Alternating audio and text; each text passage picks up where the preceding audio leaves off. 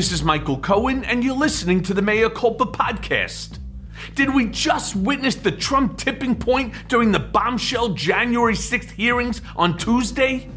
Was the surprise testimony of Cassidy Hutchinson the dose of reality that finally wakes America up and starts the indictments rolling? I mean, dear God, let's hope so. We are coming to you just hours after the January 6th committee shocked the world with a hearing that can only be described as cuckoo, ooga, psh, hachi-machi. Who would have imagined that the reckless and insane actions of the Trump administration's last days would be so credibly exposed by a once loyal aide? A 25-year-old West Winger who, by all accounts, was the trusted right hand of former Chief of Staff Mark Meadows.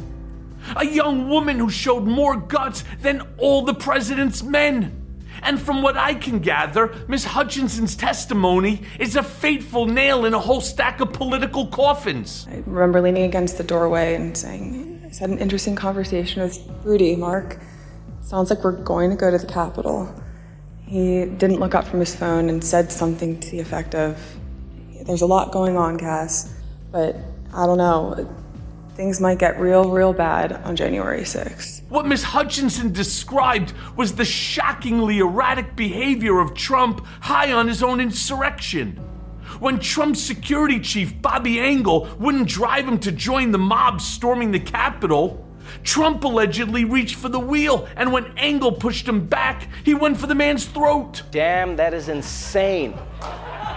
Trump fighting to take control of the president's car like he's a bad guy in an action movie, only he's the president and this is real life? I mean, you gotta admit though, fighting your own Secret Service agent is kind of genius on Trump's part, right? No, because he's hitting the one person who can't hit back. Yeah, I mean, they can punch back, but then they've got to jump in front of their own punch, you know? Just like, take that! No! And what the hell would Trump have done once he got there? I mean, really? Grabbed a fucking pitchfork and stabbed Mike Pence himself? And then, back at the White House, there were hours and hours when the riot raged. Trump stewed, and cooler heads did not prevail. But I did note that both Ivanka and Don Jr. reportedly tried to get their father to call it off. But of course, it didn't help, but good on them anyway. Trump fired back at her today, calling his own daughter by her full name on his social media platform, Truth Social. Ivanka Trump was not involved in looking at or studying election results, he posted. She had long since checked out and was only trying to be respectful to Bill Barr and his position as Attorney General. He sucked. Ivanka is or was Trump's favorite child. Although her testimony lasted just 10 seconds, its full impact may be felt for years to come. Hutchinson confirmed that the insurrection was no accident. It had been planned and executed by Rudy Giuliani and lots of the usual suspects. The committee drew a clear line between Roger Stone and the Oath Keepers, the coup plotters at the Willard Hotel, and Mark Meadows. Jim Jordan, Mark Meadows, and the president. But there is so much blame to go around that I'll spare you my blow-by-blow analysis. But paging Pat Cipollone, it's time to sing, buddy. Or like your cowardly cohorts, continue to protect the Teflon Don at your own peril. Also shocking was the revelation that Trump knew there were armed and dangerous people all over the mall and yet welcomed them because these were his armed and dangerous people. They're not there to hurt him, but to do his bidding. On that day, he was emphatic. He was irate. Mm-hmm. He was going to go to the Capitol. He was going to join and essentially foment a group that was heading that way. Keep in mind that these two critical pieces, totally separate from the salacious, lurid allegations that have been made in yesterday's testimony, these two pieces together kind of wipe out the idea that the president didn't know what might happen at the Capitol and that he didn't really have any role in trying to egg on violence, directing itself straight up Pennsylvania Avenue to the head of Congress. Also at his own vice president. Also, he knew the mob was chanting "Hang Mike Pence" and stoked their fury when he tweeted. Well, after the rioters had breached the Capitol and Secret Service had rushed Mike Pence into an office, President Trump sent out this tweet telling his followers that Mike Pence didn't have the courage to do what should have been done to protect our country and our Constitution. This is where Ms. Hutchinson seemed to have wanted off the Trump train, when she looked around and her boss and the president were both engrossed in the mayhem, but not lifting a fucking finger to stop it. Further, because Trump didn't call off the mob sooner, there was fear that the 25th Amendment would be invoked, Hutchinson testified. The only reason Trump made a statement was as cover to protect himself from the threat of his cabinet trying to oust him from power and to preserve his legacy. I would like to begin by addressing the heinous attack on the United States Capitol. Like all Americans, I am outraged by the violence, lawlessness, and mayhem. I immediately deployed the National Guard and federal law enforcement to secure the building and expel the intruders. America is and must always be a nation of law and order. The demonstrators who infiltrated the Capitol have defiled the seat of American democracy. To those who engaged in the acts of violence and destruction, you do not represent our country. And to those who broke the law, you will pay. We have just been through an intense election and emotions are high, but now tempers must be cooled and calm restored. While Trump gave a speech finally conceding the election on January 7th, he didn't want to say anything negative about his riotous supporters. Instead, he wanted to float the idea of giving them pardons. Maybe we throw them a party. He didn't think that they did anything wrong, said Hutchinson. The person who did something wrong that day was Mike Pence by not standing with him. See him for what he is. He's a mentally arrested, seriously psychologically disordered human being who has no right to be anywhere near the levers of power. And if anybody is still willing to support him and wants to keep him in power, then we need to be very concerned about those people. And here 17 months later, we are just now getting the gory details of the most tragic day in Trumpland, where it all finally went off the rails, leaving death and destruction in its wake. And that, my friends, is the legacy Trump will be left with. That and the indelible image of ketchup dripping down the White House dining room wall. Stay classy, Mr. President. The majority of the people who have information have come forward and cooperated voluntarily with the committee.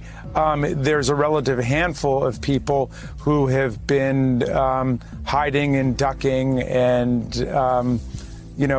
dodging the truth here. But we want everybody to come forward and tell us exactly what they know. I was right when I said that Trump would never agree to the peaceful transfer of power, and I knew he was corrupt. But now it appears he will go down as the most treasonous president in U.S. history, who ran his administration like a fucking mob boss and still does. Liz Cheney warned that witnesses are experiencing threats and intimidation from unnamed Trump toadies. Cassidy Hutchinson destroyed any pretense that Donald Trump and Mark Meadows and all the president's men didn't understand precisely what was happening on that day. Congressman, good morning. As you know, this was an unscheduled hearing. We learned about it the day before. You all rushed back from your district to hear the testimony from Cassidy Hutchinson. What was the urgency of this hearing? Well, the evidence is of such fundamental importance. We wanted to get it out. My colleague, the vice chair of the committee, Liz Cheney, pointed out at the end that we're very troubled about different efforts to influence witnesses. Witness tampering is a crime in the United States, and we want to make sure that we send a very clear message right now that the committee will not tolerate any form of witness tampering or obstruction of justice. But as a result of Hutchinson's testimony, the Secret Service has come forward to say they will now fully cooperate with the January 6th committee and testify under oath. And Alex Holder, the documentary filmmaker who embedded with the Trump family during and after the 2020 election, has had his raw footage subpoenaed and is voluntarily cooperating with the committee. According to Politico, Holder claims that Trump was on an off-the-books call with Putin just minutes after news broke that Putin had dismissed Trump's Hunter Biden allegation. So stay tuned, folks. The best of that probably is yet to come, too. Meanwhile, new details are emerging about a man named Thomas Wyndham. He's the latest federal prosecutor who's been assigned to help lead DOJ's criminal investigation and obtain transcripts from the Select Committee. He's working under Attorney General Garland's close supervision. New York Times this week describes Wyndham this way: as a little-known but aggressive prosecutor who has been leading investigators who have been methodically seeking information, for example, about the roles played by some of Trump's top advisors, including Rudy Giuliani, Jenna Ellis, and John Eastman, with a mandate to go as high up the chain of command as the evidence warrants. So here's a little sidebar. Liz Cheney got in a few good licks during the hearing when she rolled tape on some of her most vocal detractors, using statements from Fox News host Kevin McCarthy and Jim Jordan to implicate them in the plot to cover up the coup. Touché, Miss Cheney, touché. And the FBI pulled over John Eastman and took his phone. Footage of agents shaking him down like a common criminal was all over the news Monday. That same night, Tucker Carlson had Eastman on his show to whine and bitch and complain about the illegitimate January 6th commission. I want you to see that they took my property before providing me with the warrant. I'd like to read the warrant. Disgraceful. Wearing his little mask, put your hands up as if Eastman is a threat. He's not. He's a lawyer. As you just saw, he's under subpoena from the, speaking of illegitimate, wholly illegitimate, Pelosi-Liz Cheney-led January 6th committee. Mr. Eastman joins us tonight. John Eastman, thank you so much for joining us tonight. What exactly did you do wrong to be treated like a dangerous criminal by your government that you pay for?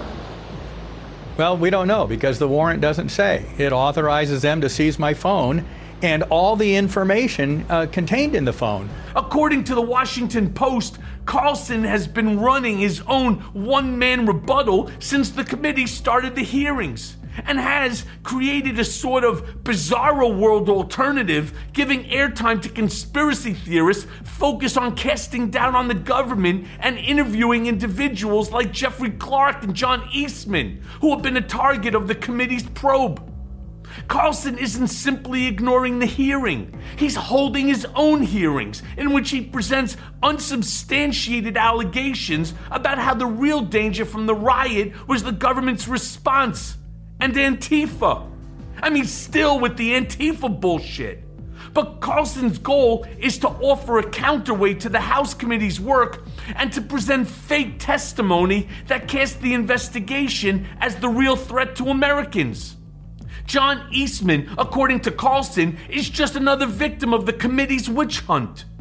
Though federal judge David Carter has credibly accused Eastman of obstructing an official proceeding and conspiracy to defraud the United States government, and the FBI still has his phone. But call it a witch hunt if you must, Tucker. Do what you will. And it's just another reminder to anyone who didn't vote for Joe Biden to erase your texts and emails every single day. And that is a sincere piece of advice I hope everyone follows. In Tuesday's election, 15 candidates who either denied or questioned the legitimacy of the 2020 election won their Republican primaries. But the big story going into Tuesday's elections was the Democrats had meddled in GOP races, hoping to elevate extreme GOP candidates, thinking that they'd be easier to defeat in the general election. This is certainly a strategy that could backfire, but leave it to the fucking Democrats to try something stupid. In Illinois, Democrats got their wish, and the MAGA fucking wacko State Senator Darren Bailey easily won the GOP gubernatorial primary and now faces a steep uphill battle against incumbent Democrat J.B. Pritzker. But in Colorado, the strategy didn't pay off because there were just too many election deniers to choose from. Lauren Boebert and 4 others just like her won their primaries, which leads me to wonder just what the hell is happening in Colorado. 3 election deniers, 1 in Oklahoma and 2 in Utah. Do you accept the fact now that the company that you accused of stealing a national election only operated in one county, in LA, in California? one county, one state. No, I'm not prepared to accept that fact. In New York, Kathy Hochul easily won her primary and hopes to be the first woman ever elected governor of the state. A huge turnout for Democrats and lukewarm for Republicans. However, it will be Lee Zeldin, lawyer for Trump during his first impeachment trial, who faces off against Hochul in November. For your information, Zeldin beat Rudy's son, Andrew Giuliani, by 20 points for the GOP nod. And it's still undetermined if the Supreme Court's abortion ban has fired up Democrats to vote in the primaries. But Zeldin is anti-abortion in a state that's currently trying to shore up protection for reproductive rights. So good for Hochul and good for New York. Former President Trump today, he saw shares in his new media company swirl down the toilet when the company had to announce in a regulatory filing that its entire board of directors just got served with federal grand jury subpoenas from SDNY. From federal prosecutors in the Southern District of New York. It had previously been known that Trump's new media business venture was being investigated by the SEC, the Securities and Exchange Commission, and by an entity called FINRA, which is a financial industry watchdog. But now apparently it's federal prosecutors as well. So maybe that's a criminal investigation now? And lastly, according to the New York Times, federal prosecutors have begun a grand jury investigation into whether classified White House documents that ended up at Mar-a-Lago were mishandled. Problem being, Trump may assert that as president, he had the authority to classify and declassify information as he saw fit, which, with certain caveats, is correct. Or he could claim that he didn't know what the boxes contained and that some low-level staffer mistakenly included the documents, which purportedly contained some top-secret data in Trump's move from the White House. Those defenses are difficult to disprove. So why would the Justice Department go to the trouble of opening a criminal case and convening a grand jury unless prosecutors believed they could effectively counter them? More will be revealed, but just the idea that Trump will be fighting something or someone in court for the rest of his life will suffice until he's thrown in jail or exiled to Mar-a-Lago alone with nothing but an ankle bracelet to keep him company. It's reminiscent of the arrogance of another thug mentality, Rick Ross, who talks about walking in the courtroom, sipping on a beverage. I know the judge, so I got a lot of leverage.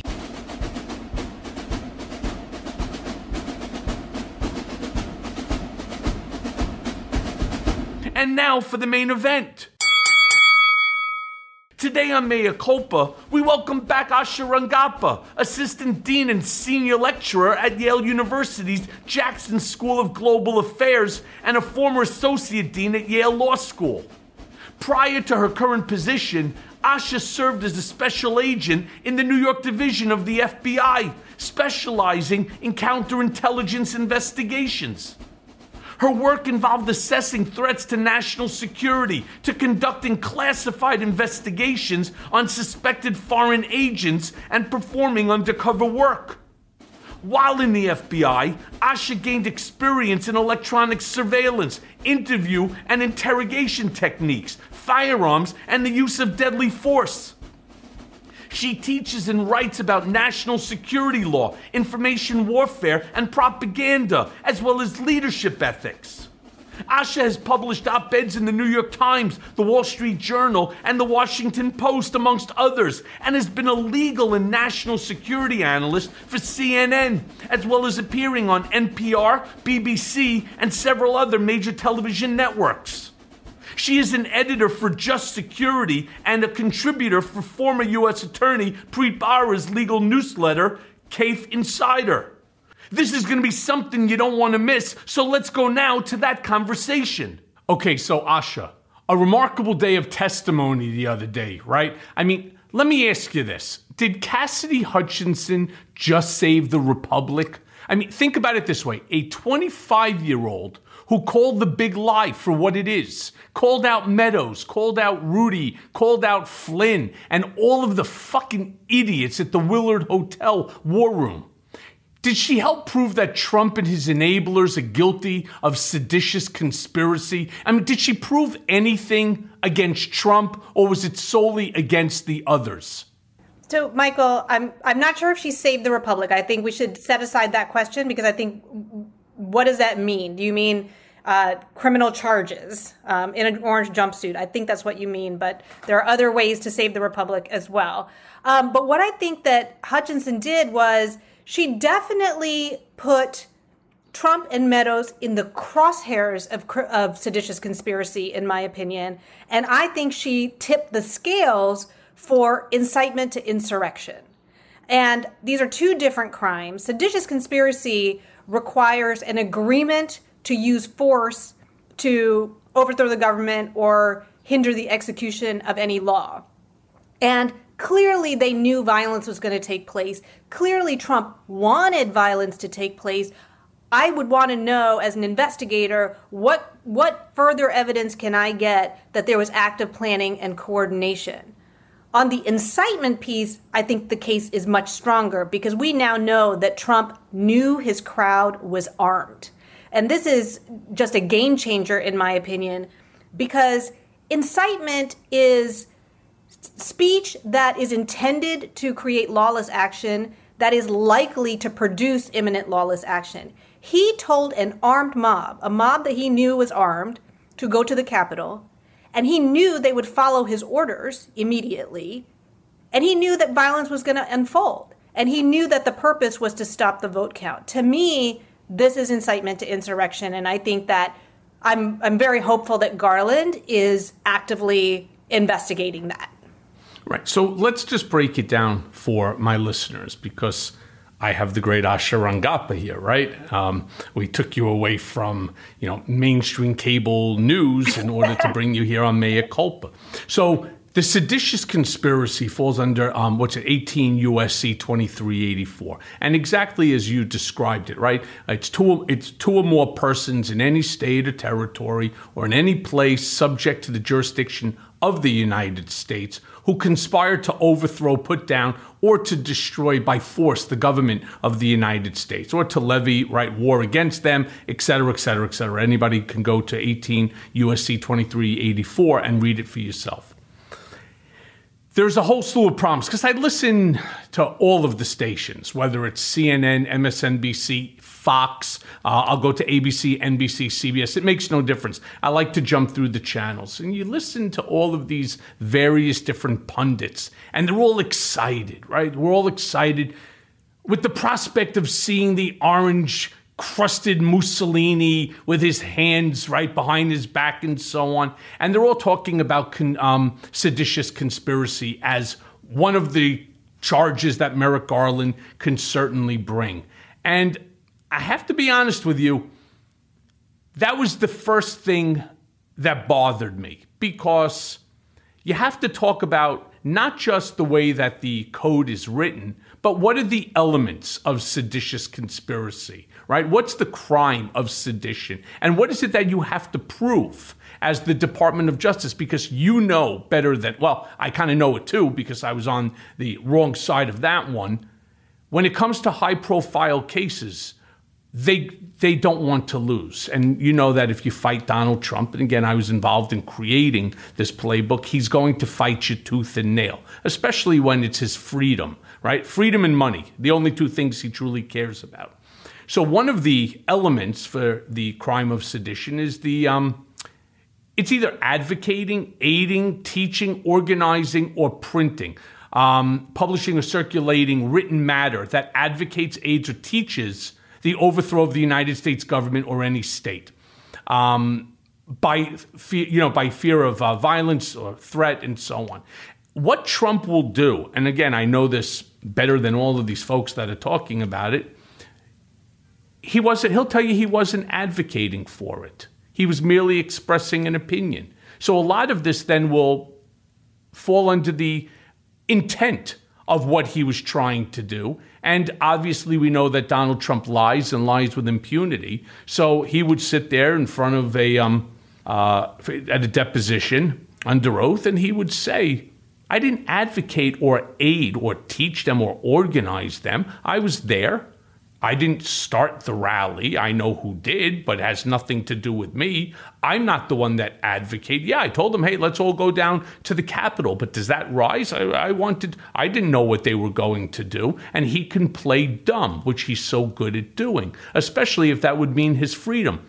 My feeling is, under this crime of sedition, it's not Trump who's going to get thrown under the bus, but the other schmucks like me who get thrown under the bus because that's what Donald Trump does. You ever thought? So sedition, what you just described, the advocating the overthrow of the government, is different than seditious conspiracy, which requires the use of force, an agreement to use force.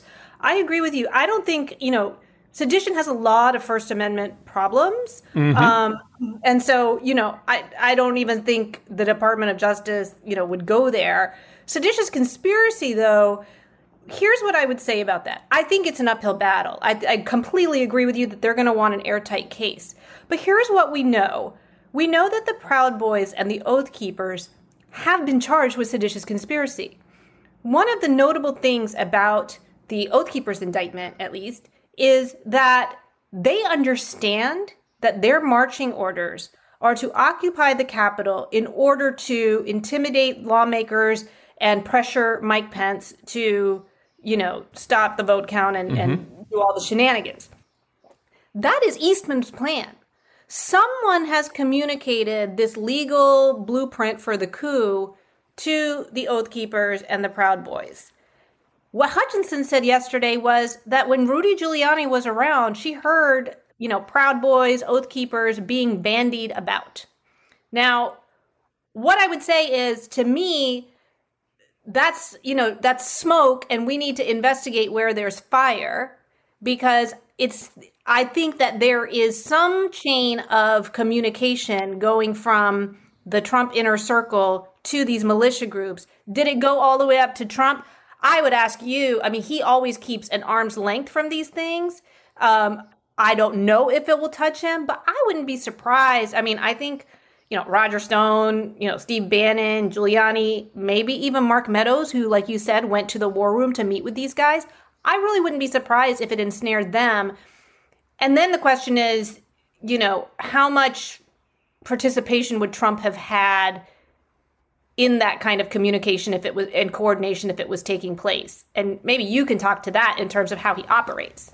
So how he operates, and I've been pretty crystal clear on this throughout this entire podcast, television, and print, there's nothing that goes on at the Trump Organization that Donald Trump was not involved in.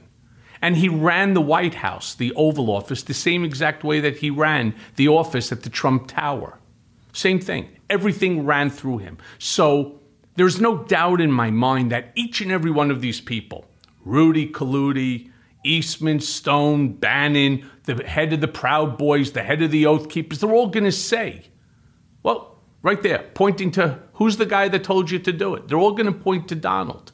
And what do you think he's going to do? Whoa, whoa, whoa. Everybody, slow down. Show me one piece of paper. Just one that has my name on it. Show me one email, one text message to me, right? He learned very well from Roy Cohn never to have your fingerprints on anything. And I bet you that there's no recording, there's no text message, it's all going to be hearsay. And Trump will do exactly what he did to me. Oh no, they're just trying to shift blame, right, onto me in order to get a lesser sentence. That's the playbook. It's always with Trump, deny, deny, deny. And unless you have me recorded saying this, or an email or a text or even a handwritten note, none of those exist. That I can tell you, none of them exist, because he's just too smart to put anything down. He acts like a mob boss, and it's exactly what he did here. And I believe that all of these other people are going to see, including Jeffrey Clark, they're all going to see indictments. Jared Kushner, Ivanka. And if anybody out there listening to this podcast thinks for a second that Donald won't throw Ivanka and Jared and Don Jr. and Kimberly Gargoyle and Eric and Lara Trump under the bus, you're wrong. He will throw Melania under the bus before he goes to prison, because that's just who he is. Donald Trump cares about one person and one person only, and that's himself. So they will wordsmith every single word here under 18 U.S.C. 2384 to the point where he's going to be, okay, you say that I conspired to overthrow? Show me. Show me. Yeah, and I think you're hitting on exactly where the key element is going to be that's going to be elusive, which is the agreement.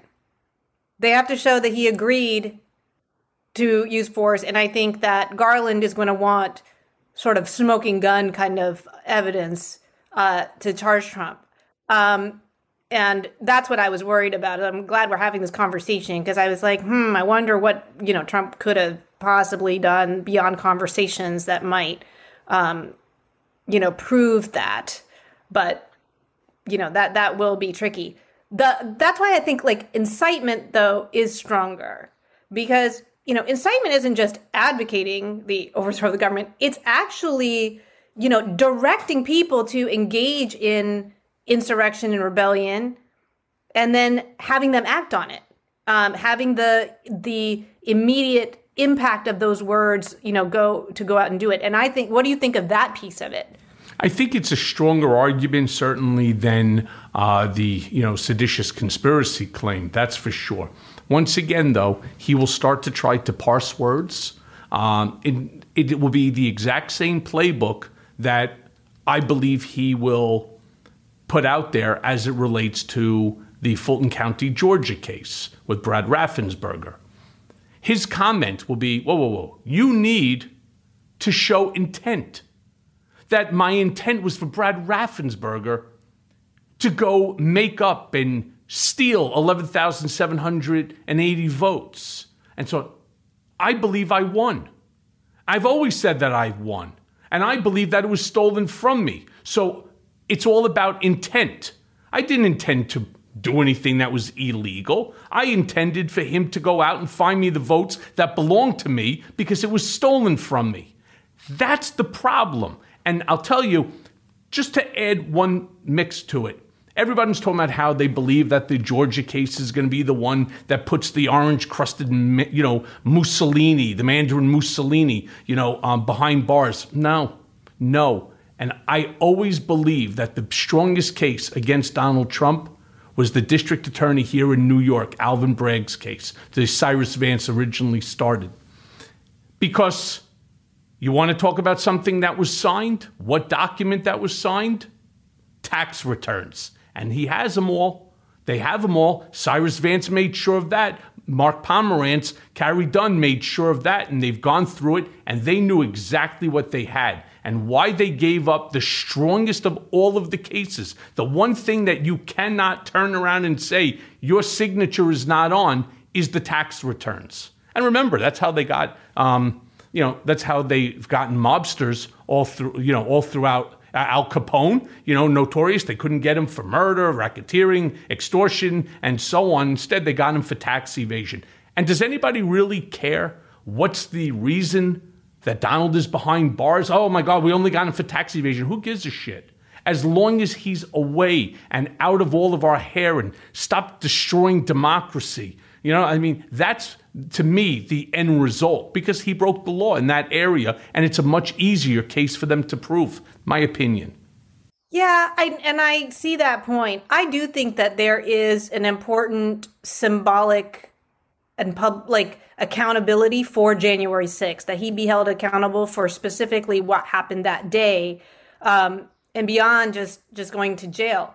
I'll add, Michael, that incitement to insurrection and rebellion carries as its penalty an explicit prohibition from holding public office, which is another reason why I think I'm very hopeful that DOJ will pursue it. I think the intent, this is why I think Hutchinson's testimony was so explosive yesterday, because I think she really went to intent. You have plausible deniability if you're not aware that your mob is armed and you're and he says, go march peacefully. He can say, look, I just wanted them to be peaceful and go to I can't control what they did. But there's three key things that came out yesterday that I think really blow his plausible deniability out of the water. The first is he knew they were armed, and he wanted to get rid of the magnetometers. He didn't want those weapons to be taken away. He knew they were armed. He wanted them to stay armed. The second one is he says, I know they aren't here to hurt me. So he knows they're armed with like flagpoles with spears on them and AR-15s, but they're not there to hurt him. I mean, they're clearly there to fight somebody, right? Right. And so he sends them to Congress knowing this. And the third piece is he wanted to go join them. That was the crazy part. He knew that they had overrun the Capitol, that this armed mob, and he wanted to go and be in the mix and lead them.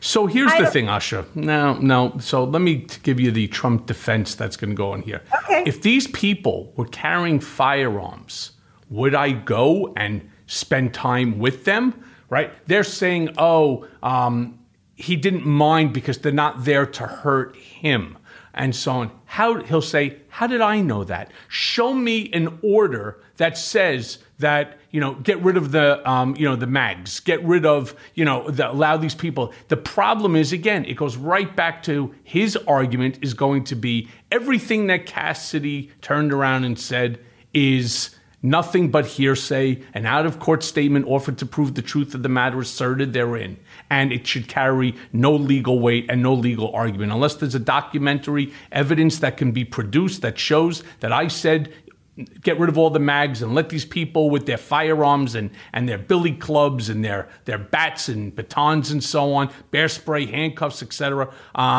let them all in. That sounds like Mark Meadows to me.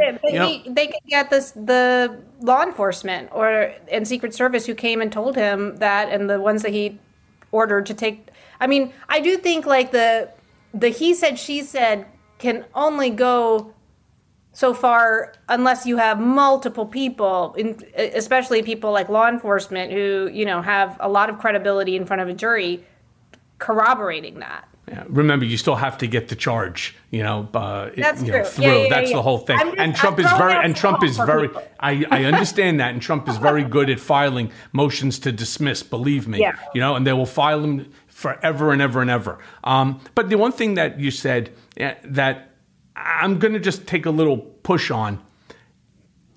There's a big difference between holding him legally accountable for the January 6th insurrection and then holding him in the court of public opinion, which that's what Cassidy did. And that's the thank you that we have to give to this young person who is now going to be the recipient of horrific and hellacious, emails and comments and letters and threats and so on. Trust me, I know. I got them the second that I testified, all the way through the time I was still in Otisville, and still to this day, where people talk about skinning me alive and wearing my skin as a jacket, or the fact that it's too bad my family didn't all die in the gas chambers. I mean, you get these horrific Trump supporters that have no compunction with saying the most vile and disgraceful thing. But I want to move on for a second with you. Pat Cipollone, all right? His name came up a lot. And after Hutchinson's testimony, does he come forward now or just let the committee infer, where he was and what he was doing on or around the 6th? Is it too late for him now to come forward? And while we're talking about Cipollone, let's also throw in there Mark Meadows, right? In your opinion, is it loyalty to Trump, or what is it that's keeping them from testifying? Scavino, the same thing. I mean, isn't it just a matter of time now before the indictments start to come down and then they're going to be incentivized to speak? Cipollone is really interesting because he has the capacity to really corroborate and add to Hutchinson's testimony. I suspect what he's afraid of is his own criminal exposure. And I'm glad that because he was there witnessing basically a crime in action. Like, he knew that what they were doing was a conspiracy to defraud the United States and a conspiracy to obstruct Congress. The day of the rally, he knew that if they marched on the Capitol, that was going to implicate potentially these other crimes that we've talked about that use force. So, and he's a lawyer. Like, he can't just sit by and watch and let it happen and, help cover it up, which is, not testifying, he's sort of doing. So I think, the temptation for the committee is going to be perhaps to give him some limited immunity to testify.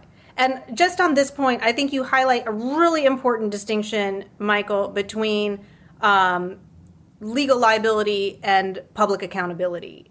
And those two things, by the way, can be in conflict. And we have seen that before. We saw it in Iran-Contra, where, the committee the Tower Commission decided that holding these people accountable to the public, for their secrecy and lies and deception was actually the more important goal. And in the end, they gave immunity, and it ended up compromising the criminal prosecutions. Oliver North's conviction got thrown out, I believe a few others. So that's where I think we are. I think Meadows, his calculation is loyalty. He wants to remain in the good graces of MAGA world because I assume he's profiting from the grift. Maybe he's whatever it is. I think he sees more pluses to staying in Trump's good graces than going against it. And I just don't see the committee offering him any kind of immunity unless he's got smoking gun on Trump and wants to negotiate it because. He's one of the key players. Like, why would they, I think if anyone besides Trump deserves to go to jail, it's Eastman and it's Meadows. So that's my take on it. What do you think? I agree with you. I think all of them will turn around and point the finger, as everybody else has done at Trump, and say this was done at the direction of and for the benefit of Donald J. Trump. What would Mark Meadows, Pat Cipollone, Tony Ornato, what benefit would they get with 17 days left before the inauguration of Joe Biden? What benefit would they get to be involved in the creation of an insurrection, right? Other than Donald Trump staying in power and clearly keeping them on in the position that they were in, and hopefully positions that they would stay in for life, like with Kim Jong-un, so long as he is the supreme leader. Now, Tony Ornato is another interesting figure that she talked about. And here's another part of the Trump playbook. The first thing that's now come out is that Cassidy's comments about Donald Trump lunging at the Secret Service agent, right, grabbing a hold of the steering wheel. According to Fox News, Newsmax, OAN, because those are the only places I've seen it so far, someone close to Ornato stated that he was shocked when he was watching Cassidy make those allegations during the hearing, and that it's just not accurate. This poses a problem because, of course, what they're doing is they're trying to establish that this specific statement by Cassidy was a major allegation that she made to the committee. I'm not so sure. She said she wasn't in the SUV. All right. This is what allegedly Tony Ornato told her, and that I believe Meadows was in the room as well, is how she described it. Chances are they are both going to lie, and they're going to say it's just not true. And Trump's counsel will use this allegation and the alleged inaccuracy of it in order to disqualify every other statement that she made. If this one is wrong, how do you have any faith? She's a liar, right? Lying Ted, crooked liar Cohen. That's Donald's playbook, right? The 3 Ds, right? Distance, which is what he's doing from her. He never knew her. He barely knew her, right? Denigrate her, which is what he's doing, calling her, a liar and all these other things. And then, he's going to, he's just going to deflect and say, this has nothing to do with me. She now, and I heard this, I'm trying to find it, that allegedly she's getting a $10 million book deal. So he's then going to deflect upon that as the basis for her lying to Congress, to which he'll then claim that she should be held in contempt under a 1001 violation. That's the Trump playbook. Yeah, I agree. I mean, I think it's been. What have you seen? Because you were going through more channels. I was sort of heartened that the media wasn't totally running. I mean, they were covering it, but they didn't let it hijack the news cycle in terms of this one, statement that's been challenged. I will say this, that Tony Ornato has his own credibility problems. He was not employed, he was not a part of the Secret Service officially when that happened. He was on leave from the Secret Service in order to take a political appointment as the deputy chief of staff in the White House. He was a political appointee. And this is someone who previously reportedly helped Trump arrange that Lafayette Square photo op. Do you remember, with the Bible? I sure do. So this is somebody who is, completely in the MAGA camp, and I think has his own self-interest involved in terms of saying that what Hutchinson said is not true. By contrast, what you just said, Michael, about what she is in for. She's 25 years old. What did she have to gain by doing this, by offering this testimony?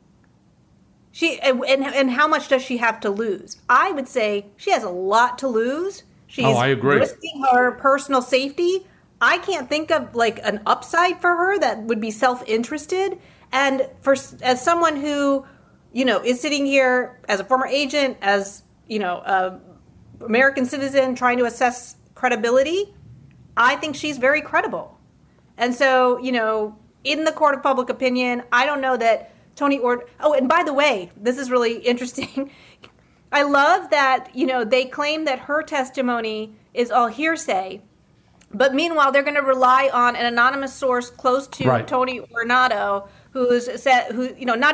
why doesn't Tony Ornato come out and say, and challenge it? Why doesn't he go under oath and come and testify to it? Let's do it. Bring it, and let's challenge your credibility in front of the public. Impeach him as a witness. You know what I'm saying? Yeah, I know exactly what you're saying, but you're never going to get them in front of a congressional panel under oath because they don't even remember the truth. That's the problem when you work with and for Donald Trump. There's so much bullshit that gets thrown around, so many lies that get spewed that you don't even know anymore what the truth is. And that's always, of course, a big problem. But let me ask you this as well. What's happening at the FBI? They put out a statement in August of last year that said that they found little evidence that January 6th was a coordinated effort. Now, that's not the case now. We know that for a fact, not so much because of Cassidy, but also because of the emails, texts, voice messages, and so on, as well as the videotapes. Do you have any insight into their approach to investigating the insurrection? I don't, Michael, and I have a lot of questions. And, listen, I try to give the FBI the benefit of the doubt. I think that, it is made up of men and women who really want to do their jobs to the best of their ability. But this whole January 6th thing from beginning to end has left a lot of holes for me that are not answered. Beginning with, part of the testimony yesterday were a lot of intelligence notices and bulletins that were coming out about the possibility of violence on January 6th. Including from the Secret Service. And the point of giving this in the testimony yesterday was Hutchinson was going to testify that Meadows and Trump were aware of this. But my question was, then clearly the FBI would have been aware of it, and where were they? Why were they not out, canvassing, combing, making sure that this didn't happen beforehand? On the day of, afterwards, at the press conference, Christopher Wray was nowhere to be found. Then we have statements like this that you just mentioned last August, which, clearly are not the case because of the things you mentioned. Also, they've now charged the Proud Boys and Oath Keepers with seditious conspiracy, which is by definition a planned, event. And also, why wasn't anyone around arresting these people who had AR-15s and other banned weapons, you know, in Washington, D.C.? Like, I don't really understand anything about the law enforcement. Understand meaning I can't make sense of it. That was happening that day. So I don't know what to tell you about how the FBI is approaching this. Look, so you may remember I told you I was in the process of writing a book, and I'm very close to being finished with it. I'll send it off to legal to make sure that everything is compliant, but it's called the Department of Injustice. And there's a lot about the FBI. Look, I have nothing but the utmost of respect for law enforcement, FBI, our intelligence agencies, and so on. However, you may remember, I think the movie was called like Stand By Me with Crazy Joe, who was the headmaster at a school up in the Bronx, used to walk around with a baseball bat. And there was a statement that was in that movie that goes, you know, what happens when you have one bad apple? How about a bunch, right, a half a dozen, a bunch of spoiled apples, rotten to the fucking core? And I believe that the upper echelon of the FBI is really corrupted. I think they're corrupted by the power, by the office, and by those that are in charge of them, their superiors, meaning the Attorney General, I'm referring now to Bill Barr, and of course the chief executive himself, right, the lowlife Donald J. Trump. And I believe that they act in a way that is unconstitutional. It's illegal. You know, I have a lawsuit against the U.S. government right now, the DOJ and so on. But in it, I talk about, for example, my case. I talk about the fact they knew I've never been to Prague. They certainly, you know, had more than enough intelligence that showed where I was, which was in Los Angeles. They sent people to go meet with the baseball coach at USC, who my son and I were meeting with. They spoke to dozens of people that, you know, told them exactly where I was. Within 48 hours, they knew that I was in California and not in Prague, and that I had never been to Prague. But yet they never came out and said anything. They allowed this to keep going, and they kept as part of the investigation. So I go into a whole deep dive into who was involved, what the theories that go in there, and I back it up with documents and so on. Because the beautiful thing for me is that time seems to be revealing everything. Like when I turned around and I told the world that if Trump loses in 2020, there will never be a peaceful transfer of power. It's why I was there to testify. I testified to other things, that he's a con man, right? He's a fraud. He behaves like a mobster. I mean, take a look at some of the language that I used in my statement and in my responses to Congress, and you'll find that they're all accurate and they're true, right? Nevertheless, where was the FBI for that? So I don't expect much to come out of the FBI, to be very honest with you, as it relates to the January 6th. I think this is going to be left up, you know, to Merrick Garland and to this committee, who they're now turning over all the documents, you know, supposedly to the DOJ. Remember that any investigation that Garland is doing is going to involve, like, it's the FBI that's doing the actual investigation. So I suspect what is happening is that there's probably a detail to headquarters, I'm guessing, and that at least for, you know, the people in Trump's inner circle, that this would be a special investigative matter that's probably close hold with some very good agents, trusted agents who can do, you know, the full investigation, and they don't think that they're biased and all of this kind of stuff. So whatever, but, you know, I completely, you know, share your concerns about what the broader FBI, here's another thing, Michael, like, you know, after 9/11, the FBI did an internal review of what failures happened leading, you know, that led to 9/11.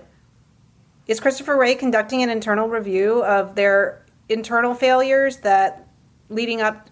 Not that I'm aware of. No, not that I'm aware of, and no one has asked why. I mean, I know there's just so many fish to fry, and probably the FBI is like number, you know, I don't know, 10, 15 or something.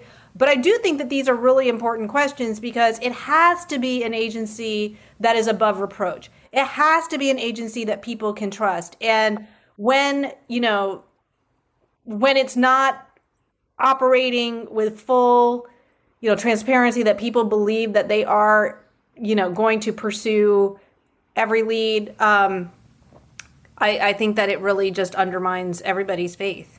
And with justice in mind, my father's always, has been saying actually a lot since all of this started occurring in my life, that America is a country of laws without justice, and that justice is predicated upon who the individual is. Right now, lady, you know this as well as I and others, Lady Justice wears a blindfold and is supposed to be fair and impartial.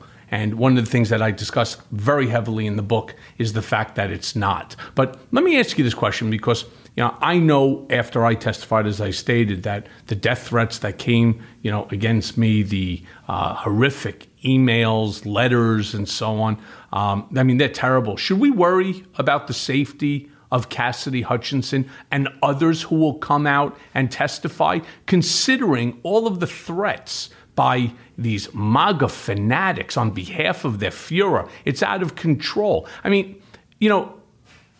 Nobody can dispute the fact that Cassidy Hutchinson is brave, like really brave. But is there an apparatus to place, in place to keep people like her out of harm's way? Not that I know of. For someone who has testified in court, from like mob prosecutions and stuff, and they need to go into witness protection or something like that. But that's not the situation here. Like she's a witness for a congressional committee. I understand that they got security for her, but I'm not sure what kind of security it is. Is it a private entity? She's, I don't think that she's in any way eligible for something like, an FBI detail or something like that. When I was testifying before the House and so on, I had security. I had FBI security. Okay. From the moment I got out of my car to the time that I was brought up to the room, to the chamber, from the time that I finished and left the chamber and returned to my car. After that, I'm on my own. Oh my gosh. So they protected me. They protected me while I was in front of Congress. That's just fantastic, right? And nobody ever called. The only one that actually called, God rest his soul, was Elijah Cummings, just to make sure, that I was okay and so on. Just really a fantastic guy. But let me move on and ask you this then. The Supreme Court seems to be rotting from the inside, and it's clearly become the Clarence Thomas show, and he's pounding a drum that's not just conservative, but it's seriously radical.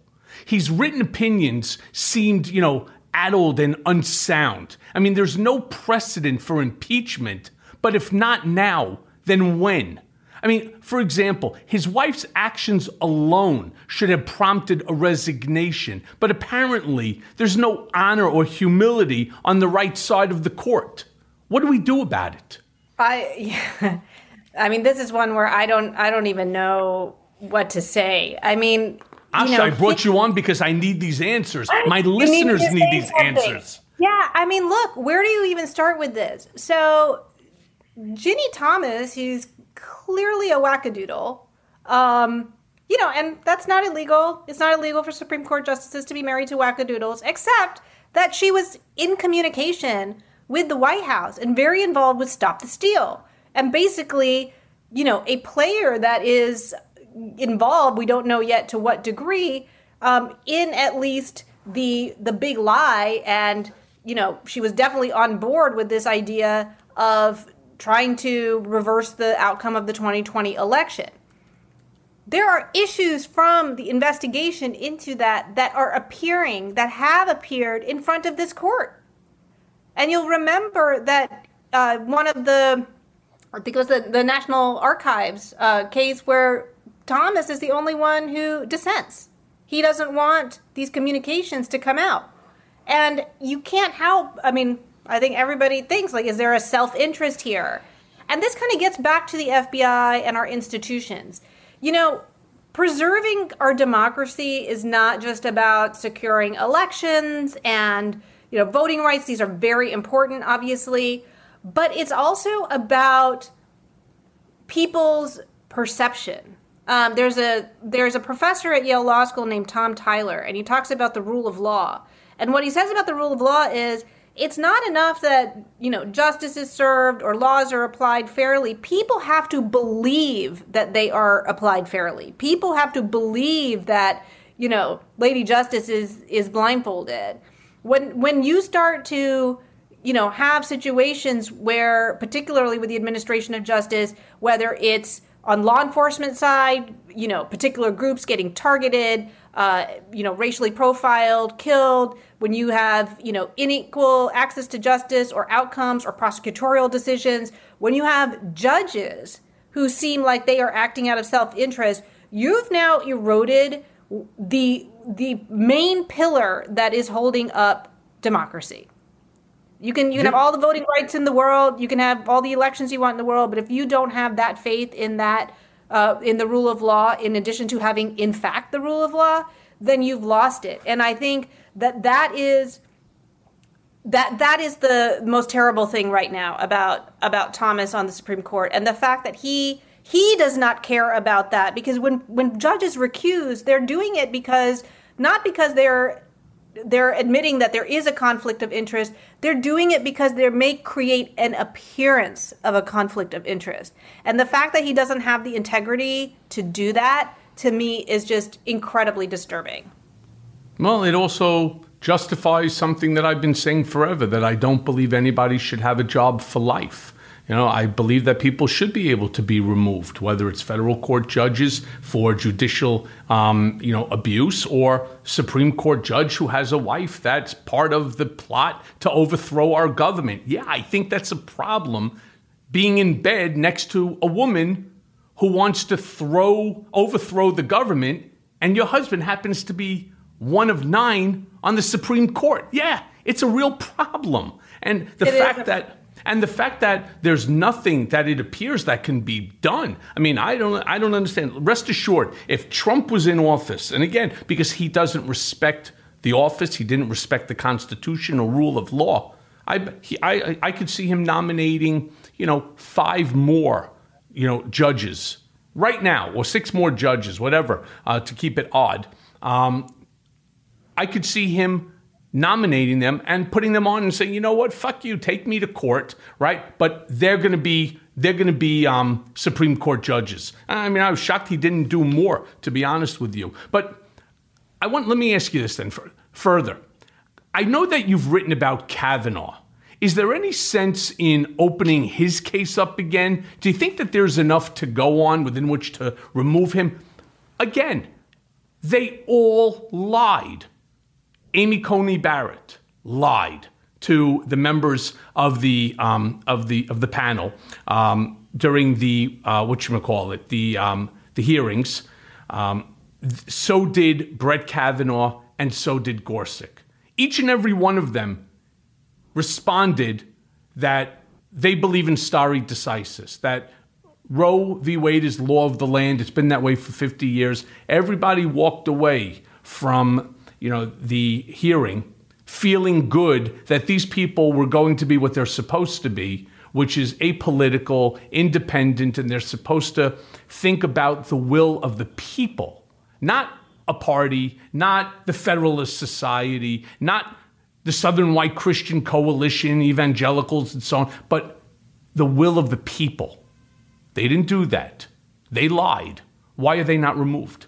Well, I watched the clips of their testimony after the Dobbs decision came down, and I would, Michael, go back and watch those clips with your lawyer hat on, because what I noticed was, now in retrospect, they were very careful with their words. And here's what they said. Roe versus Wade is the law of the land. True.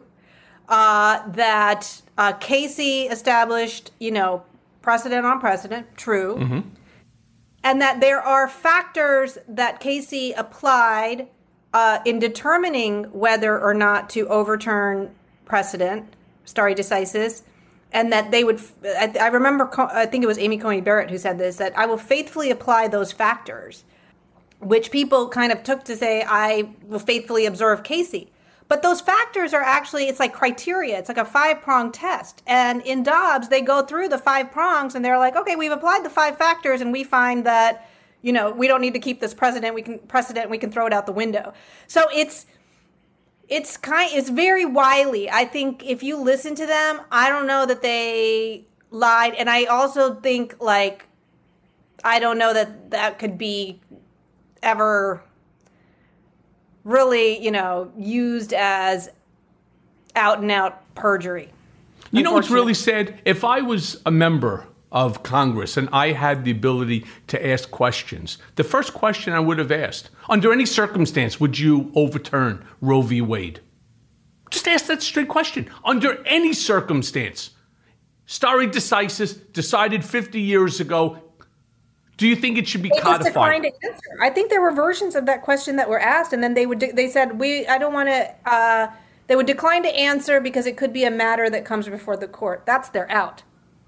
That's their out to not answer that question. It's just like the Supreme Court confirmation hearings at this point are just like a kabuki dance. Yeah. Yeah.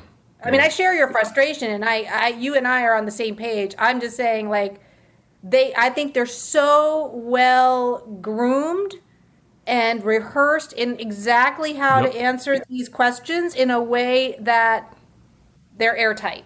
Because for me, my biggest complaint with the whole thing, if you are of the mindset that your faith does not allow you to have an abortion, God bless you.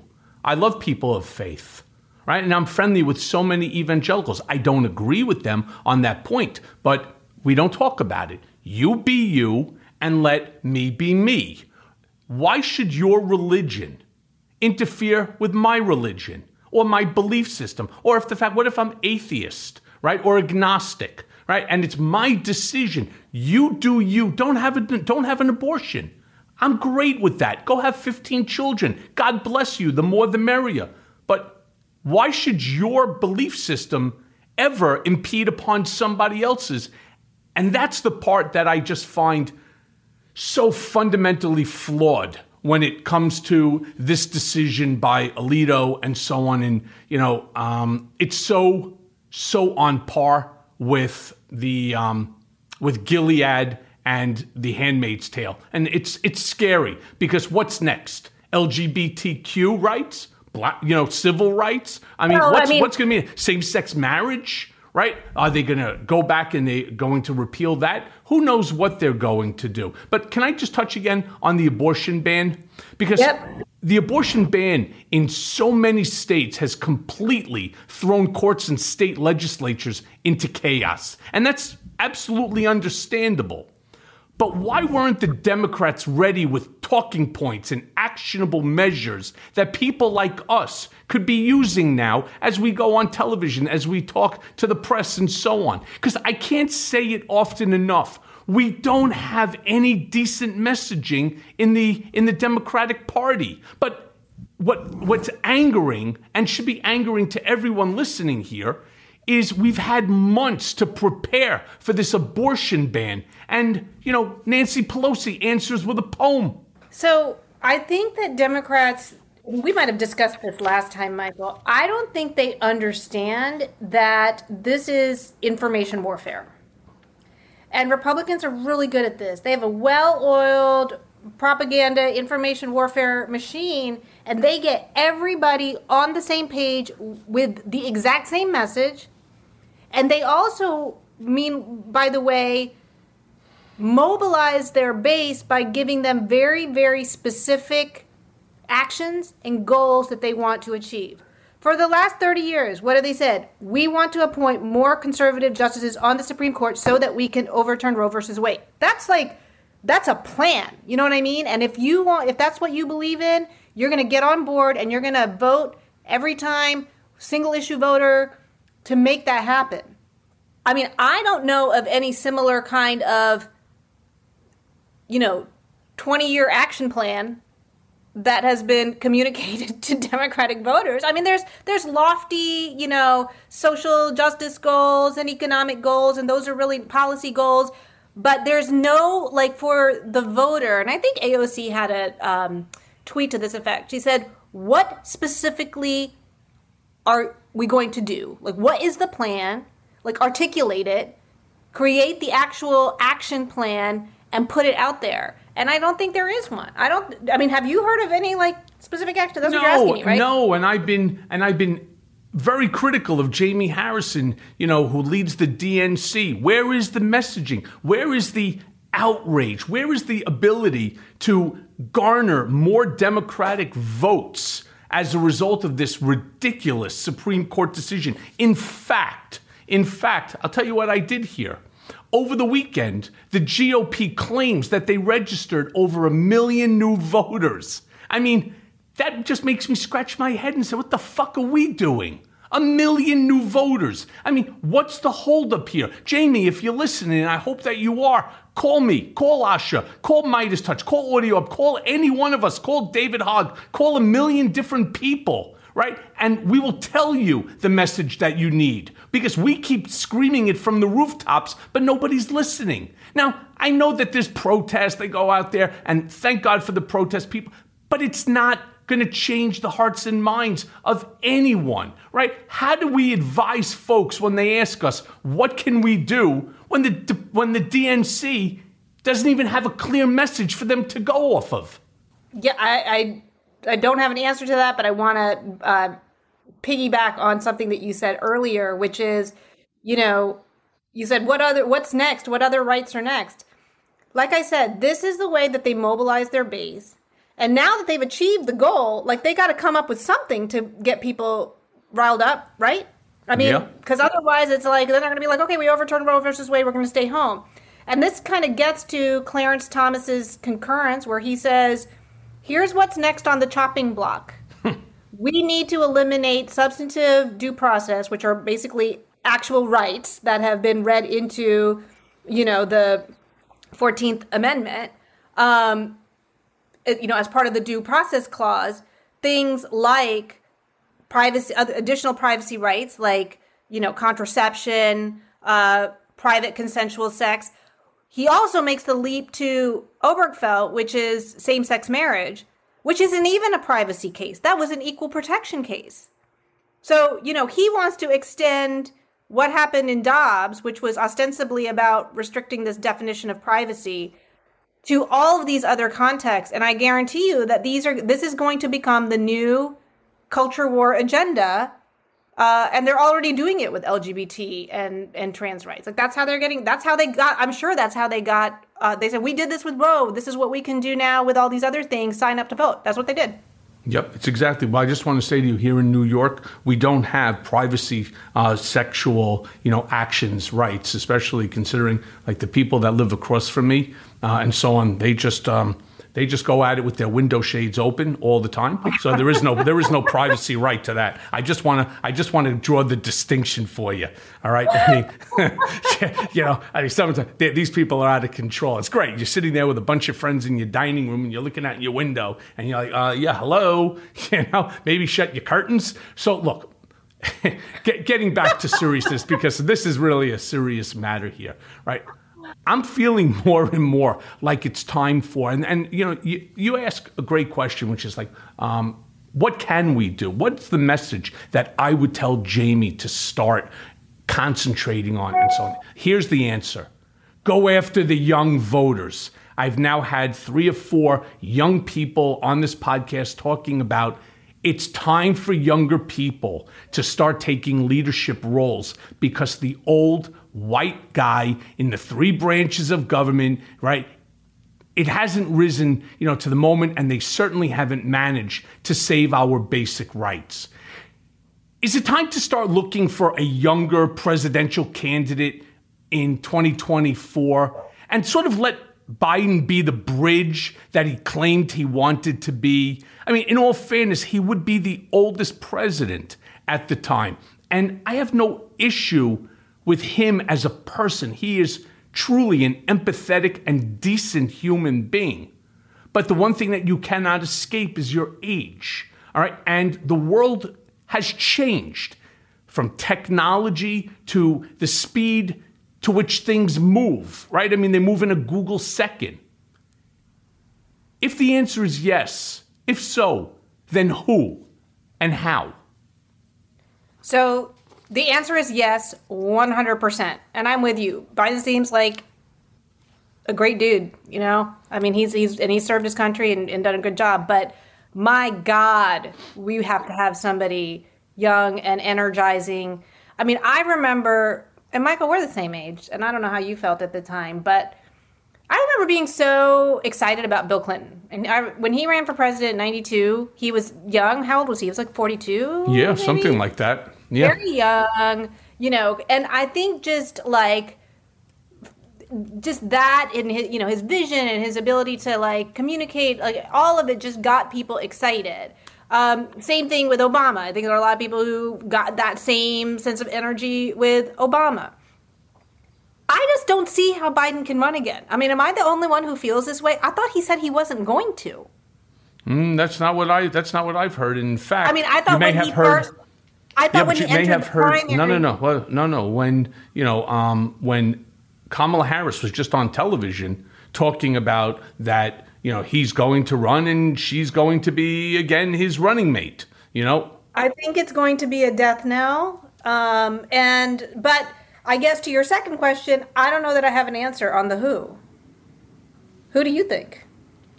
Michael Cohen. By the way, I think he was 46 years old when he became president. Yeah, and so on. Honestly, I think we need a younger, more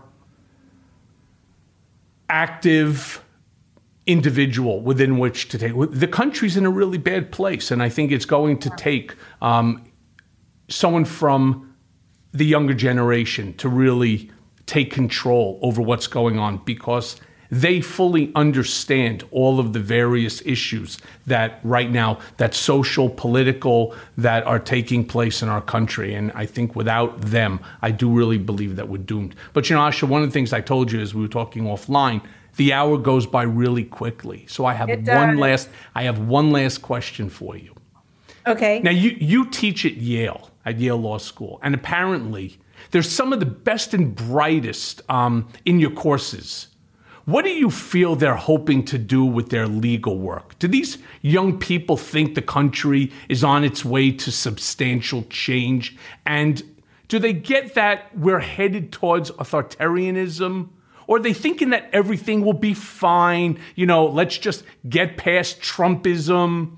You know, are most of your students still in favor of tolerance and civil rights? Because every now and then, while I was watching these abortion rallies, you see really swaths of young women that are pro-life. So I'm kind of curious, at Yale, what are you seeing? What are you hearing from your students? Yeah, well, you know, I think Yale tends to lean liberal, right? And I think that these students, they're a unique generation. I think on the one hand, they are very civically, you know, motivated and engaged. You know, they're really interested in causes bigger than themselves. I think that they want to make an impact. I think that they are aspiring to careers where they can make an impact. I do feel like they may not fully appreciate how dire the situation is right now. Mm-hmm. In other words, they're kind of focused on like specific issues that they care about, and I'm not sure that they see the big picture. And I don't think that, you know, they just haven't been on Earth long enough. Like, they don't see how much America really is in decline, democratically speaking. And that worries me because I don't know that, for example, they appreciate the urgency of having to save democracy with the urgency, you know, as they do the urgency of like reversing climate change. Like, they're all about that. They know that, and that's great. But I don't know that it has yet sunk in for them that their children may be living in a completely different world. Yeah, it's really unbelievable. I hate ending on that note, but anyway. But listen, it's a terrible scenario that this country is in right now, and it's why I'm constantly trying to motivate the Gen Z, the Gen X, Y, you know, students and young people, so that they fully understand just how close we were to losing our democracy under Trumpism, under these individuals that have now taken on his persona, which is the ugliest persona that you could possibly have. I cannot imagine that you have groups at Yale that are racist, sexist, misogynistic, xenophobic, homophobic, Islamophobic, anti-Semitic. Those are the traits that Donald Trump has demonstrated during his administration. And you see the same fundamentally flawed character traits in so many of these other individuals, whether it's Ron DeSantis or it's Marjorie Taylor Greene, Lauren Boebert, that fool, right? Or, Josh Hawley, Matt Gaetz, Ted Cruz. I mean, these are who they are. And somewhere my hope is that as more and more people start listening, we're over like 28 million downloads already. My hope is that, more and more younger people start tuning in and joining this mea culpa movement, because time's running out. And, it's their future. So, Asha, always great to see you. Always great to get your opinions on this stuff. I thank you, and obviously, I look forward to seeing you very, very soon. Same here. Thanks, Asha. And now for today's mea culpa. Last week, the Supreme Court's dreaded ruling on abortion blew the lid off a simmering pot, and we now know without a doubt that this ugly and unnecessary ban will impact all of us negatively. But I want to thank our LGBTQ plus friends and family who have stepped in to join the fight for reproductive rights.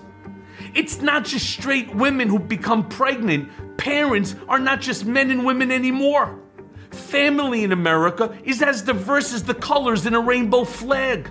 And like women, intersectional folks should have the right to manage their own bodies and their own health care.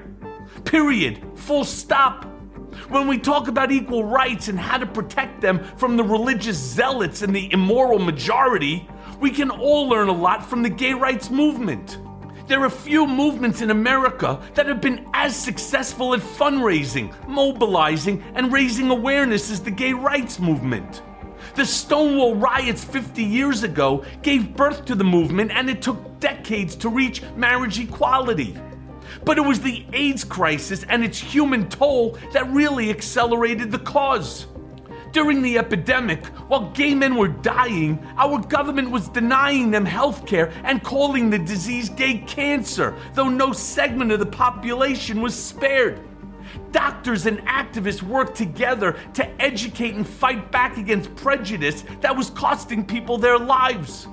And eventually, something like a cure was found, and now thanks to sustained activism and advances in compassionate health care, HIV and AIDS is no longer a death sentence. The thing about the movement that strikes me the most is they just don't quit.